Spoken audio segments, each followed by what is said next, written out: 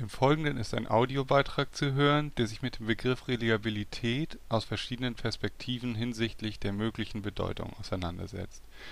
Der Beitrag entstand an der Uni Hamburg im Zuge des Kurses Forschungswerkstatt zu den proprietären Themen der Erziehungswissenschaft Teil 1 Mobile Endgeräte im Bildungsbereich. Der Begriff Reliabilität bedeutet im Deutschen so viel wie formale Genauigkeit, Verlässlichkeit oder auch Zuverlässigkeit. Die ganze Bandbreite der möglichen Bedeutungen erschließt sich bei einem Blick in ein englischsprachiges Lexikon. Dort finden sich neben den genannten Begriffen auch Beständigkeit, Vertrauenswürdigkeit und Seriosität. Vor allem letzterer Begriff kommt der überwiegenden Verwendung des Wortes Reliabilität im wissenschaftlichen Alltag vermutlich am nächsten. Neben den Kategorien Validität und Objektivität ist die Reliabilität nämlich die wichtigste Beurteilungs- und Gütekriterium empirischer Untersuchungen. In diesem Zusammenhang ist die Reliabilität, also die Verlässlichkeit der Ergebnisse oder Quellen, die Voraussetzung für Validität, also der Gültigkeit der Ergebnisse oder der Arbeit als Ganzes.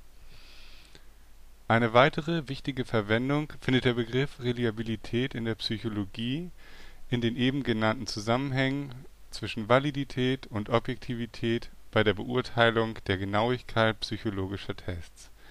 Wird an einem solchen beispielsweise ein Persönlichkeitsmerkmal gemessen, gibt dessen Reliabilität die Verlässlichkeit der Messung dieses Merkmals wieder. Praktisch wird diese Reliabilität mit verschiedenen Methoden belegt.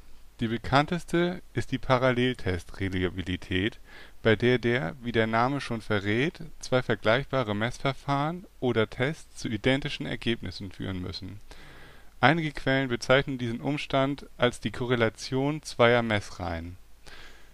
Eine weitere Methode zum Belegen der Reliabilität ist das Test-Retest-Verfahren, bei dem ein und derselbe Test wiederholt wird und man je nach Übereinstimmung mit dem ersten Ergebnis den Grad der Reliabilität messbar machen kann.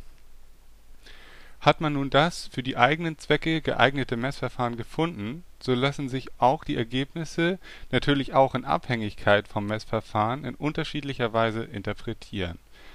Neben der Darstellung der Reliabilität auf einer Skala, also beispielsweise zwischen 0 und 100%, lässt sie sich auch in Form eines Messfehlers darstellen und interpretieren. Die mathematische Grundformel lautet x, was dem Messwert entspricht, gleich t, was dem wahren oder auch gemessenen Wert entspricht, plus e, was dem Fehlerwert entspricht. Der Messwert setzt sich also aus dem gemessenen Wert zuzüglich des ermittelten Fehlerwertes zusammen. Das zweite große praktische Einsatzfeld des Begriffes Reliabilität liegt in den Wirtschaftswissenschaften, wo er bei der Messung von Motivation und Preisbereitschaft Aufschluss über die Verlässlichkeit der ermittelten Werte gibt.